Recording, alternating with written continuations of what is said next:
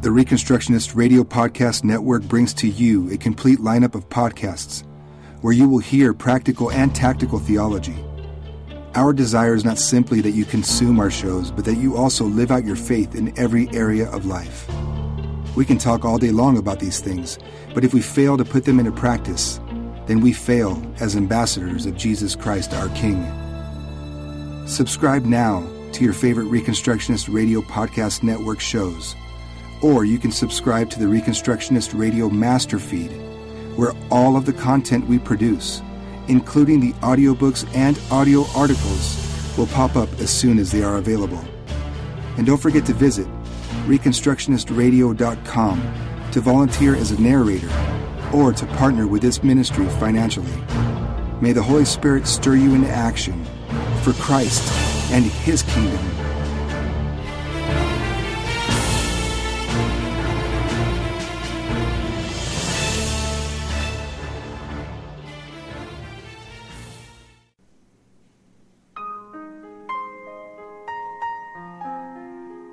The Reconstructionist Radio Podcast Network presents The Roots of Reconstruction by Rusas John Rushdoony, narrated by Shelby Luke.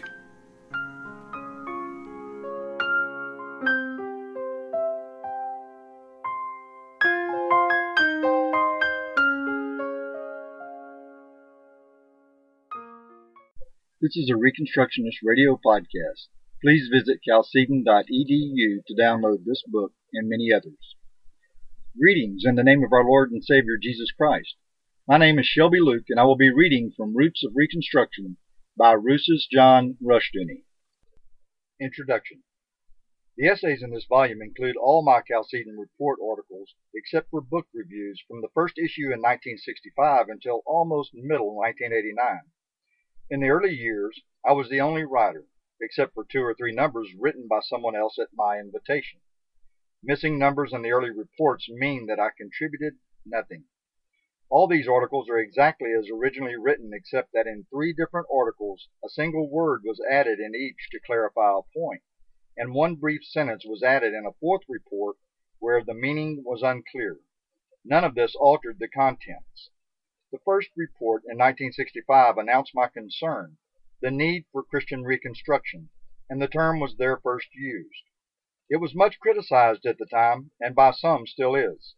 The term, however, sets forth the purpose of Chalcedon, to apply God's Word to every area of life and thought, and to summon the redeemed to God to their responsibilities in Christ our King. The irrelevance of too many churchmen to the Dominion mandate has made the church irrelevant to our time. A great change is now underway.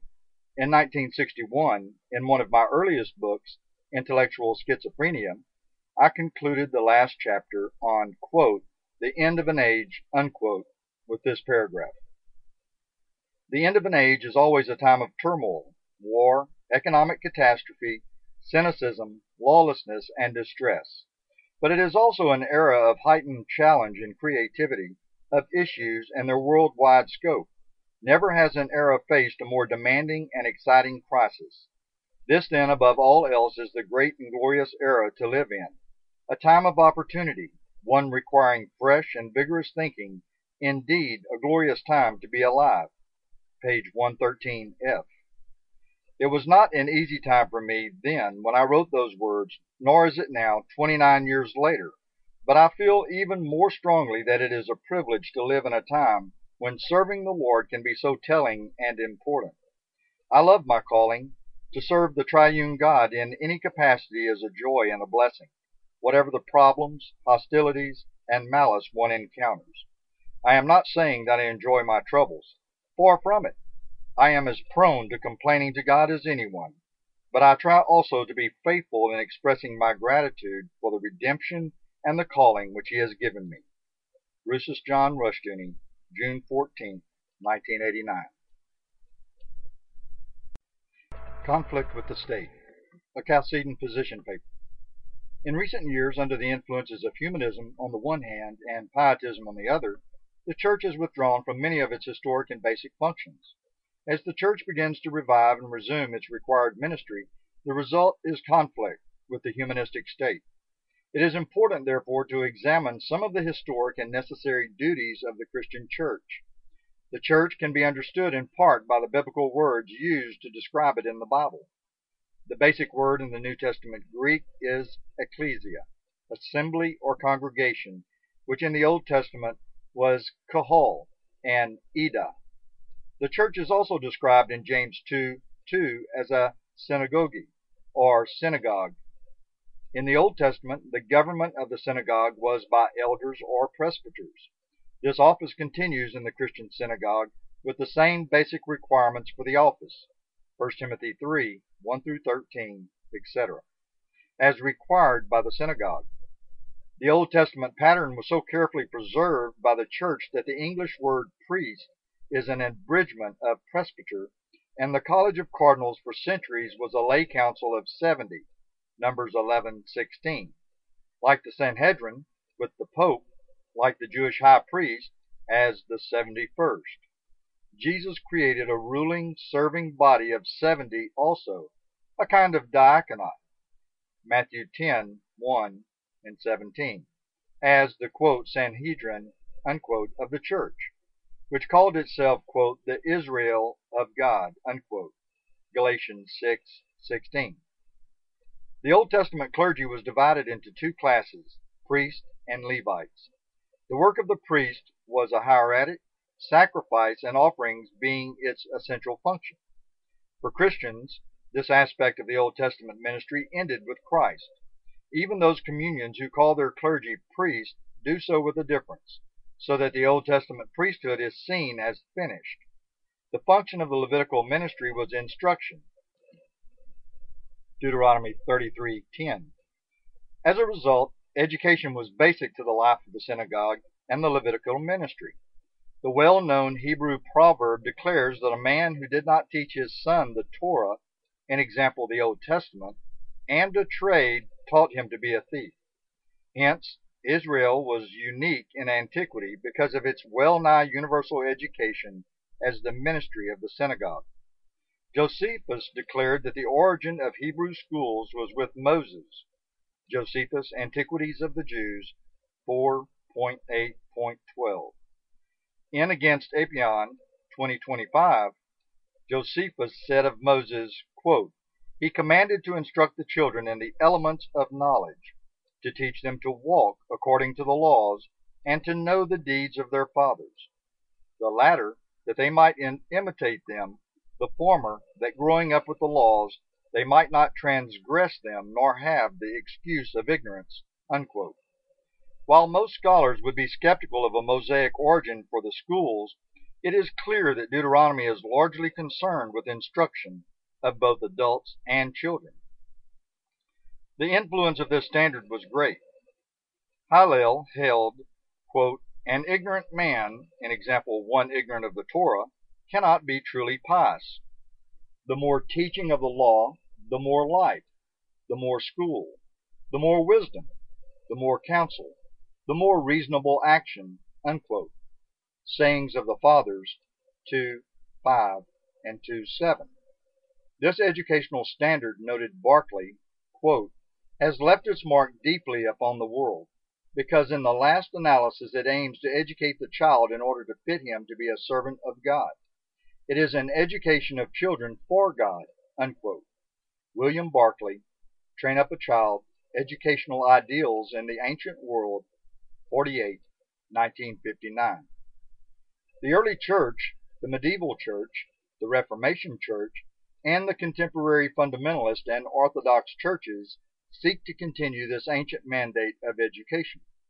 The church is, as E. Schweitzer in Church Order in the New Testament, 7b 92, pointed out, quote, the realm of dominion in which the risen Lord continues to work, unquote. Cited in Colin Brown, editor, The New International Dictionary of New Testament Theology, Volume 1, page 300, 1967 and 1975. The early church came into conflict with Rome, which sought to license, regulate, control, and tax all religions because the church refused to submit to controls. Its resistance was based on the lordship or sovereignty of Christ. Christ's domain cannot be under the dominion of Caesar. Caesar is under Christ, the Creator and Lord, not Christ under Caesar. The church thus engaged in several unlicensed activities. 1. It held meetings which were instructional and worship meetings without permits. 2. It collected abandoned babies as part of its opposition to abortion, gave them to various church families, reared and instructed them. Orphanages were maintained also. 3. Because of the Levitical nature of the church, in example, a center of instruction, libraries and schools began to be built very early. Later, cathedral schools developed and universities. The doctrine of academic freedom is a relic of the day when the academy was a part of the church and its functions, and hence entitled to the immunities thereof. How seriously this aspect was seen as basic to the church's life is apparent from the fact that as soon as churches were built, not possible for the first 2 centuries, libraries and schools were a part of them. Joseph Bingham, in the Antiquities of the Christian Church, 1850, wrote, quote, "There were such places anciently adjoining to many churches from the time that churches began to be erected among Christians." Unquote. Bingham cited some of the ancient references to these schools and libraries. Eusebius, Lib 6, C20, Hiram. Jerome, Catalogue Surreptor, Ecclesia C.T.S., Gesta Purgat ad Calcem Optati, page 267. Augustine de Ades, C80, Basile, Ep 82T, 3, page 152. Hospinian de Templis, Lib 3, C7, page 101, etc.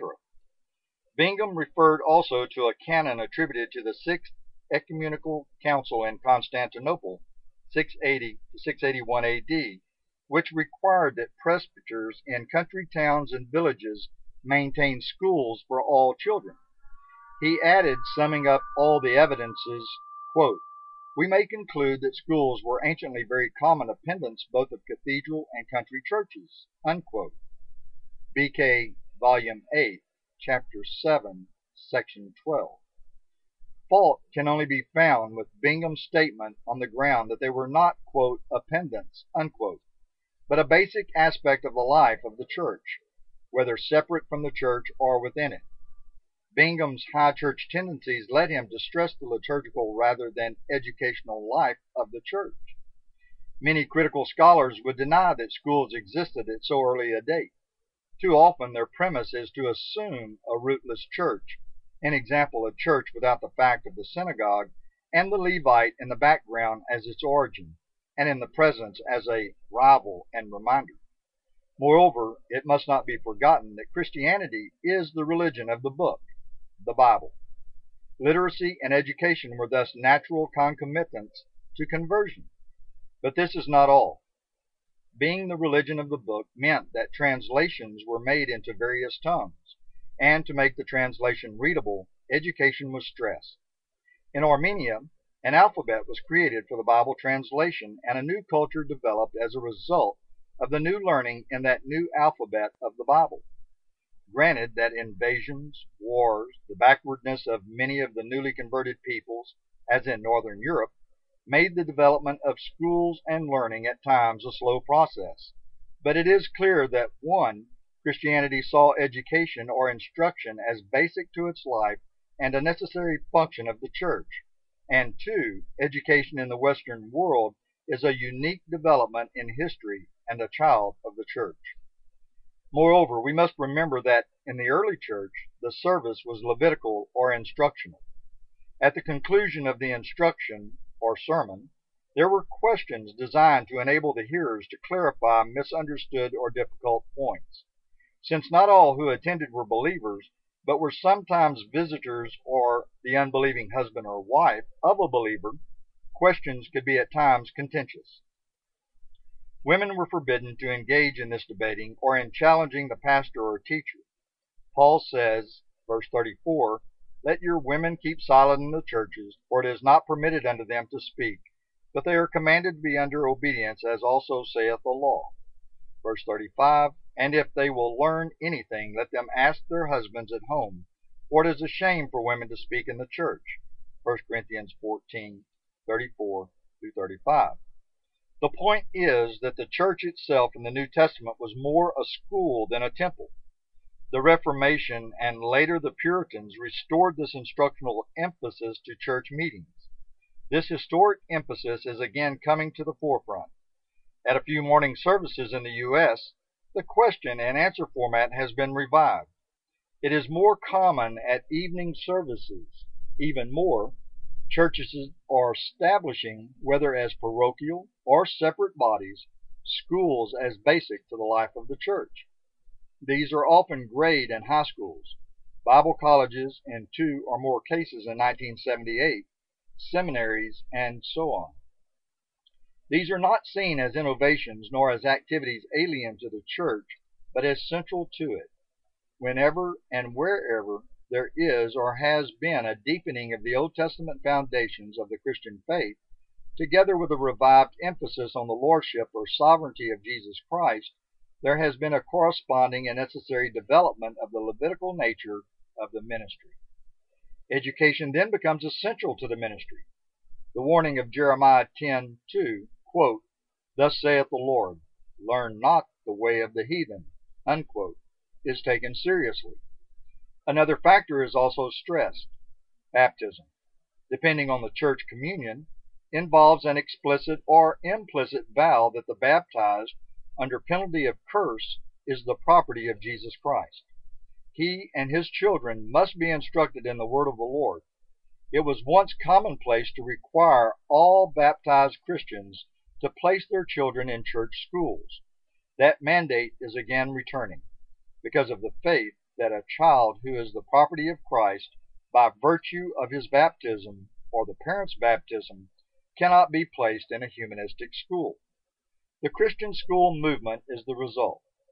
The German historian Ethelbert Stauffer, in his important study of Christ and the Caesars, 1952 in Germany, 1955 in the U.S., showed clearly that the roots of the ancient conflict between church and state are religious. Where the state claims to be God walking on earth, the state will claim sovereignty and will seek to control every area of life and thought. A free society becomes impossible. The Christian claim is not that the church is sovereign over the world, for it is not. Lordship or sovereignty is an attribute of God, not man. But the Christian insistence is on the freedom of the church, quote, the realm of dominion in which the risen Lord continues to work, unquote, E. Schweitzer, from the controls of the state or any other agency. It involves, moreover, a denial of the doctrine of state sovereignty. The very word sovereignty is absent from the U.S. Constitution because of the theological context of those times. The historian A. F. Pollard wrote, These colonies had been as anxious to get rid of James II in 1688 as they were to be free from Parliament in 1776. Their fundamental objection was to any sovereignty vested in any state whatsoever, even in their own. Americans may be defined as that part of the English-speaking world which has instinctively revolted against the doctrine of the sovereignty of the state and has, not quite successfully, striven to maintain that attitude from the time of the Pilgrim Fathers to the present day. It is this denial of all sovereignty which gives its profound and permanent interest to the American Revolution. The Pilgrim Fathers crossed the Atlantic to escape from sovereign power. Washington called it a, quote, monster, unquote. The professor of American history at Oxford calls it a, quote, bugaboo, unquote. And Mr. Lansing writes of the peace conference that, quote, 9/10 of all international difficulties arise out of the problem of sovereignty and the so-called sovereign state, unquote. A. F. Pollard, Factors in American History, page 31F, 1925. This statement is all the more of interest because Pollard was an English scholar and a great authority of his day on constitutionalism. Since Pollard's day, of course, the U.S. federal government and the states have steadily advanced claims of sovereignty. At the same time, they have become increasingly humanistic in their view of law and have firmly established humanism as the religion of the, quote, public, unquote, or state schools. The novelty in the present conflict is not that the church or the Christian schools are claiming new and historically novel immunities, but that the various American states are claiming a jurisdiction never before exercised or existing. The novelty is on the part of the state. It is a product of its claim to sovereignty. This claim places the state on a collision course with the church, and even more, with God, the only sovereign. On April 30th, 1839, on, quote, the Jubilee of the Constitution, unquote, John Quincy Adams attacked the new doctrine of state sovereignty. As against parliamentary omnipotence and sovereignty, the colonists in 1776 appealed to the omnipotence and sovereignty of God. Adams declared, "There is the Declaration of Independence, and there is the Constitution of the United States. Let them speak for themselves. The grossly immoral and dishonest doctrine of despotic state sovereignty, the exclusive judge of its own obligations, and responsible to no power on earth or in heaven for the violation of them, is not there. The Declaration says it is not for me. The Constitution says it is not in me." S. H. Peabody, editor, American Patriotism, Speeches, Letters, and Other Papers, etc., page 321, 1880. The conflict is the same religious conflict which saw Rome and the early church in bitter war, and with many Christians martyred. It is Christ versus Caesar. For the Christian, there can be no compromise. What is at stake is not his property, concern, or income, but Christ's dominion. Quote, the realm of dominion in which the risen Lord continues to work. Unquote. January 1979. In the name of Jesus Christ, or in the name of Caesar. Chalcedon Position Paper No. 2. The meaning of names is largely irrelevant in our day. We name our children in terms of names that please us, whatever they may mean. In the Bible, especially in the Old Testament, names are definitions, and a man's name changed as his faith and character changed. We do not know Abraham's name before his calling.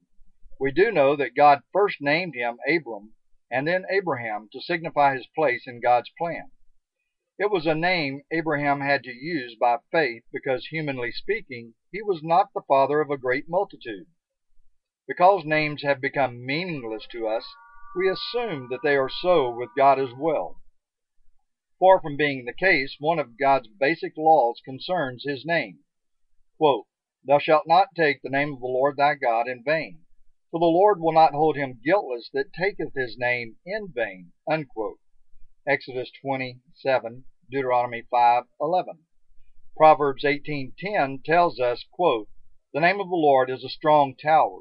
The righteous runneth into it and is safe. Unquote.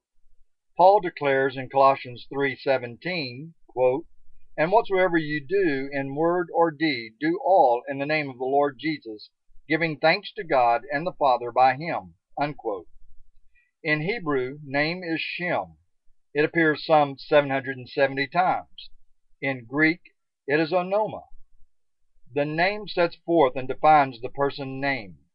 Hence, when Moses asked what God's name is, God made clear that he was beyond definition, so that his, quote, name, unquote, is simply I am that I am, or he who is, Jehovah or Yahweh.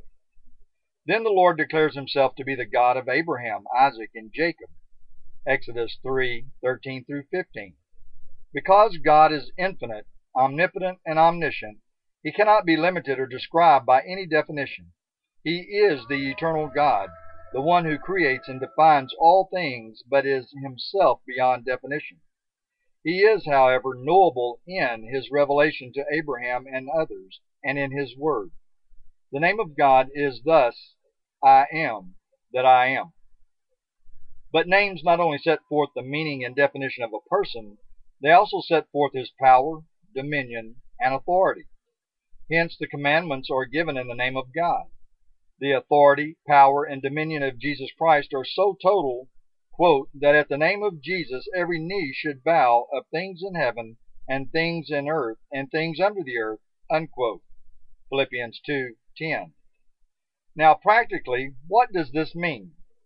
It means first that we have seriously erred in limiting the third commandment to verbal profanity. To be profane means literally to be outside the temple, outside the Lord. In its true meaning, profanity is any and every word, thought, and action which is outside the triune God, which is apart from his word and government. To be bearers of the name, in example, to be called Christian, means that we are totally under Christ's rule and dominion. Very briefly, salvation, sovereignty, and government cannot be separated. Only a totally sovereign God who controls all things can save us. Such a God is totally the Lord over all creation. The government of all things is upon his shoulders. Isaiah 9:6-7, Psalms 2. There is not a moment of time nor an atom or corner of all the universe which is outside the power and government of the triune God of Christ the King. As a result, it is profanity to assume that any area can be outside of God and his law. A very common question asked of us these days is this, quote, I agree that homosexuals have no place in the pulpit or in a Christian school, but how can we bar them from a neutral realm like the public school or the civil service, unquote. The answer is that there are no neutral realms. God is God over all things, and to exempt any realm from his government and law word is profanity and a violation of the third commandment. Quote, the Lord will not hold him guiltless that taketh his name in vain, unquote. Second, throughout the Bible, the lives and actions of God's people were conducted in the name of the Lord, which, we are told, quote, is a strong tower. The righteous runneth into it and is safe, unquote. Proverbs 18:10. Of this verse, Franz Delitzsch wrote, quote, the name of Yahweh is the revelation of God, and the God of revelation himself. His name is his nature representing itself, his free and all-powerful government in grace and truth. This name, which is afterwards interwoven in the name of Jesus, is a strong, high tower bidding defiance to every hostile assault. However, not only is the Lord's name our defense, but also our strength in overcoming the enemy. Thus, third, the Lord's name is the name of power in overcoming all enemies and in subduing all things to Jesus Christ. Philippians 2:9-11. He is the Lord, and all things shall be placed under his feet. Psalms 2, Hebrews 2:8.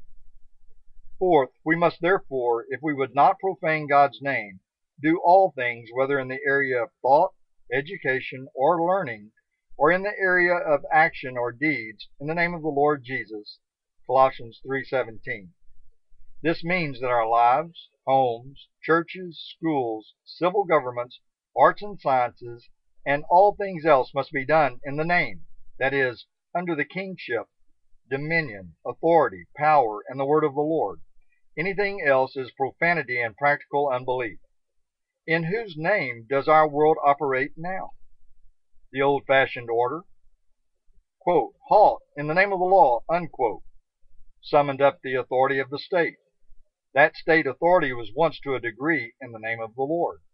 Today, the state, its courts and law, and its schools are profane. They are outside of Christ and in contempt of him. The war of the early church against Rome was a war of names. Which name was the name of power, of ultimate authority? The name of Christ or the name of Caesar? Rome's position was expressed in its fundamental law, quote, the health or welfare of the people is the highest law, unquote.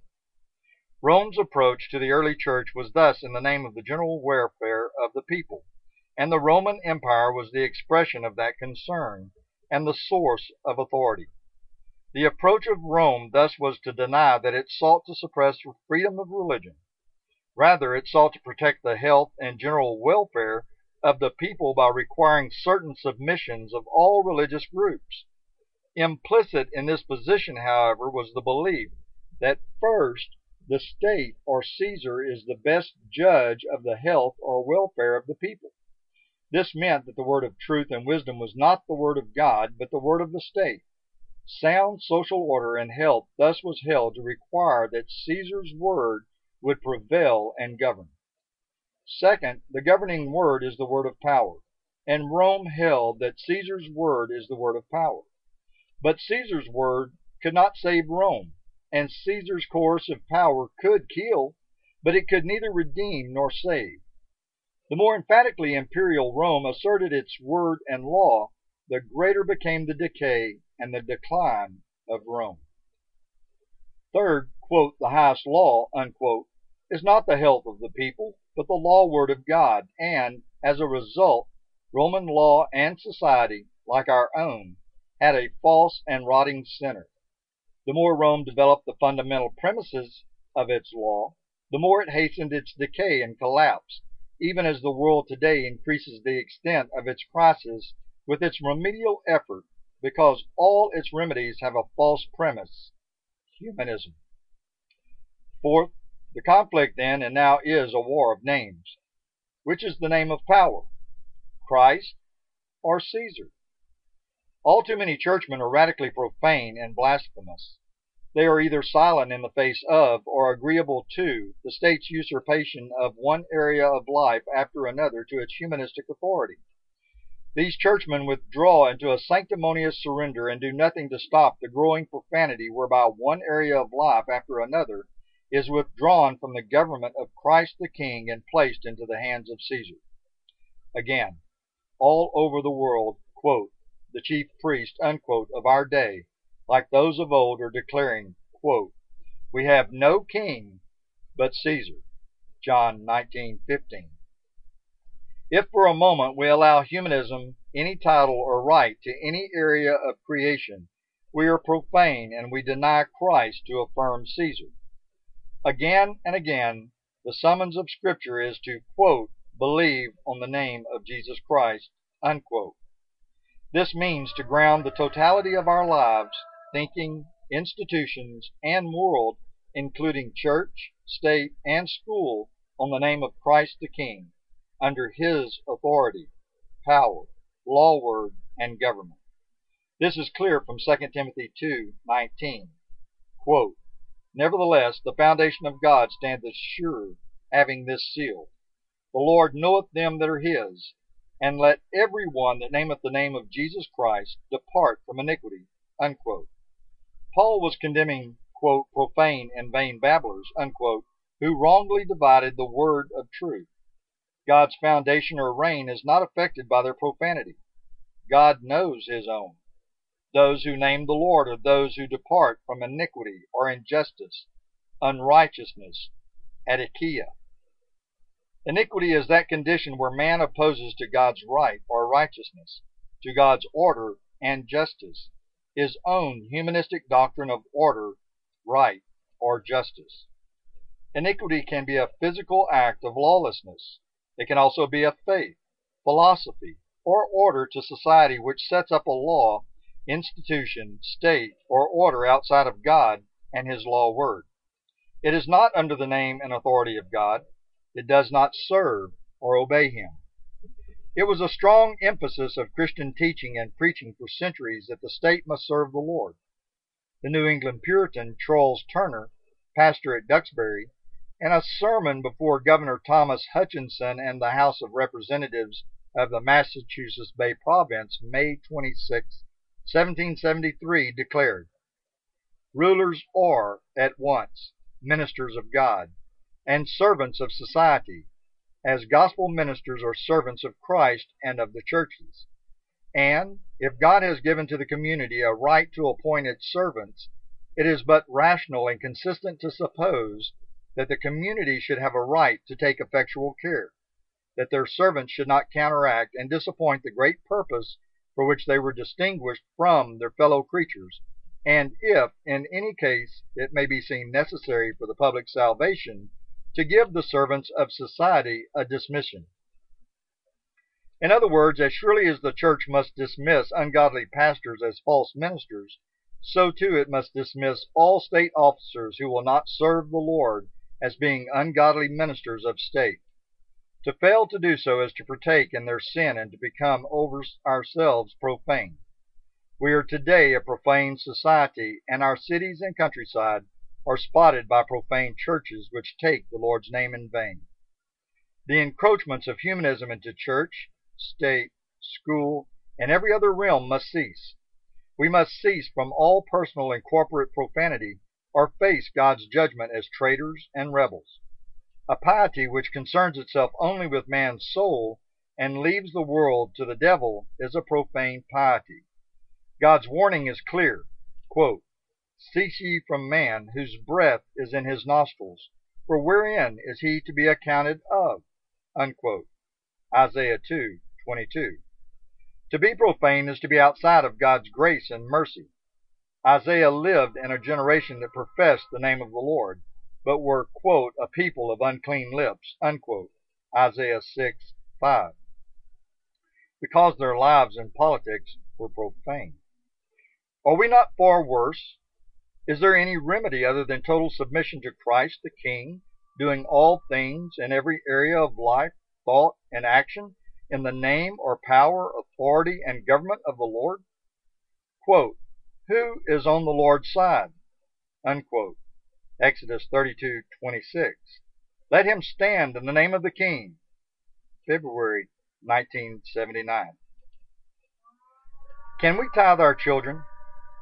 Scripture requires us to tithe our income. God requires his tithe, a modest amount as compared to the modern state's demands. But in all things else, God requires the totality of our allegiance, our service, and our lives. We cannot tithe our children nor ourselves.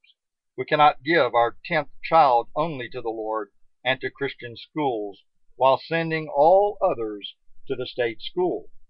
Neither can we give our children to the Lord one day in 7 or in 10, and to the state the rest of the time. We and all that we have are God's possession.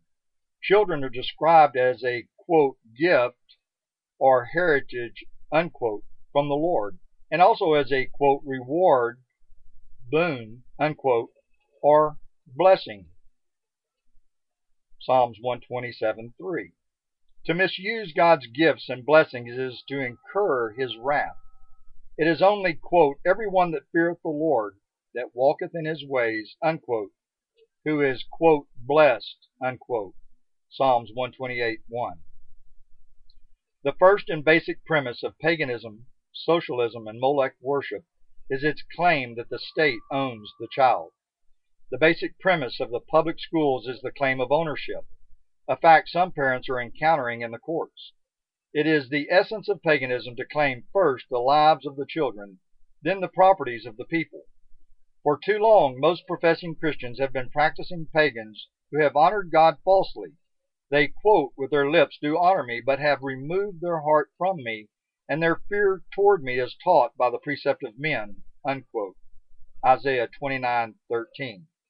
On all such, God's judgment is assured, and God's judgment on our age is in increasing evidence. Judgment is neither averted nor moderated by much crying or bemoaning, but only by a renewed heart, by faith and obedience. How can we expect God to honor us or bless us when we give our children to the state schools and surrender their minds daily to the teachings of humanism? It is sin and madness to believe so, and those who try to justify their sin only increase it. The true believer will, like Hannah, 1 Samuel 1:27f, see children as a gift from the Lord, to be given to the Lord as long as they live. February 1979. Thank you for joining me this week in the reading of Roots of Reconstruction by Bruce John Rushdoony. Lord willing, we will be reading again next week.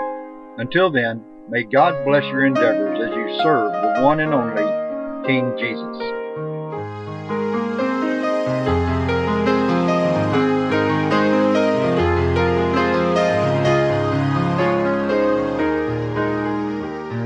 It was the blood of Jesus, the perfect love he has shown us by his paying the very price. It was there at Calvary's tree where he died for you and me, and the love he deserves we should to Jesus. We need to praise his holy name. Praise his name, lift up your voice and sing. Praise his name and hear our sovereign King. Praise his name and go the way that he will show, and follow the road leading us home. He is holy, this do know. He is the one, God's only Son. Love, embrace him and go. Oh, how precious Jesus is to us as the husband of the bride to be.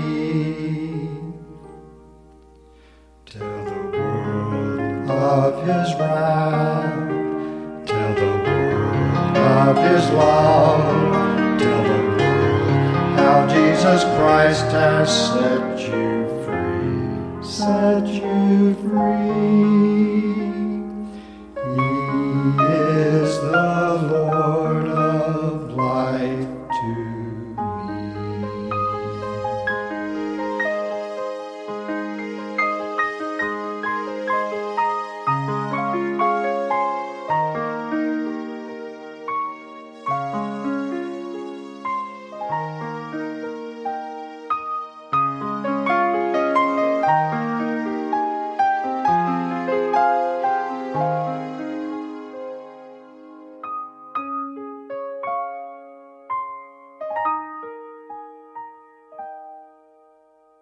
Tell the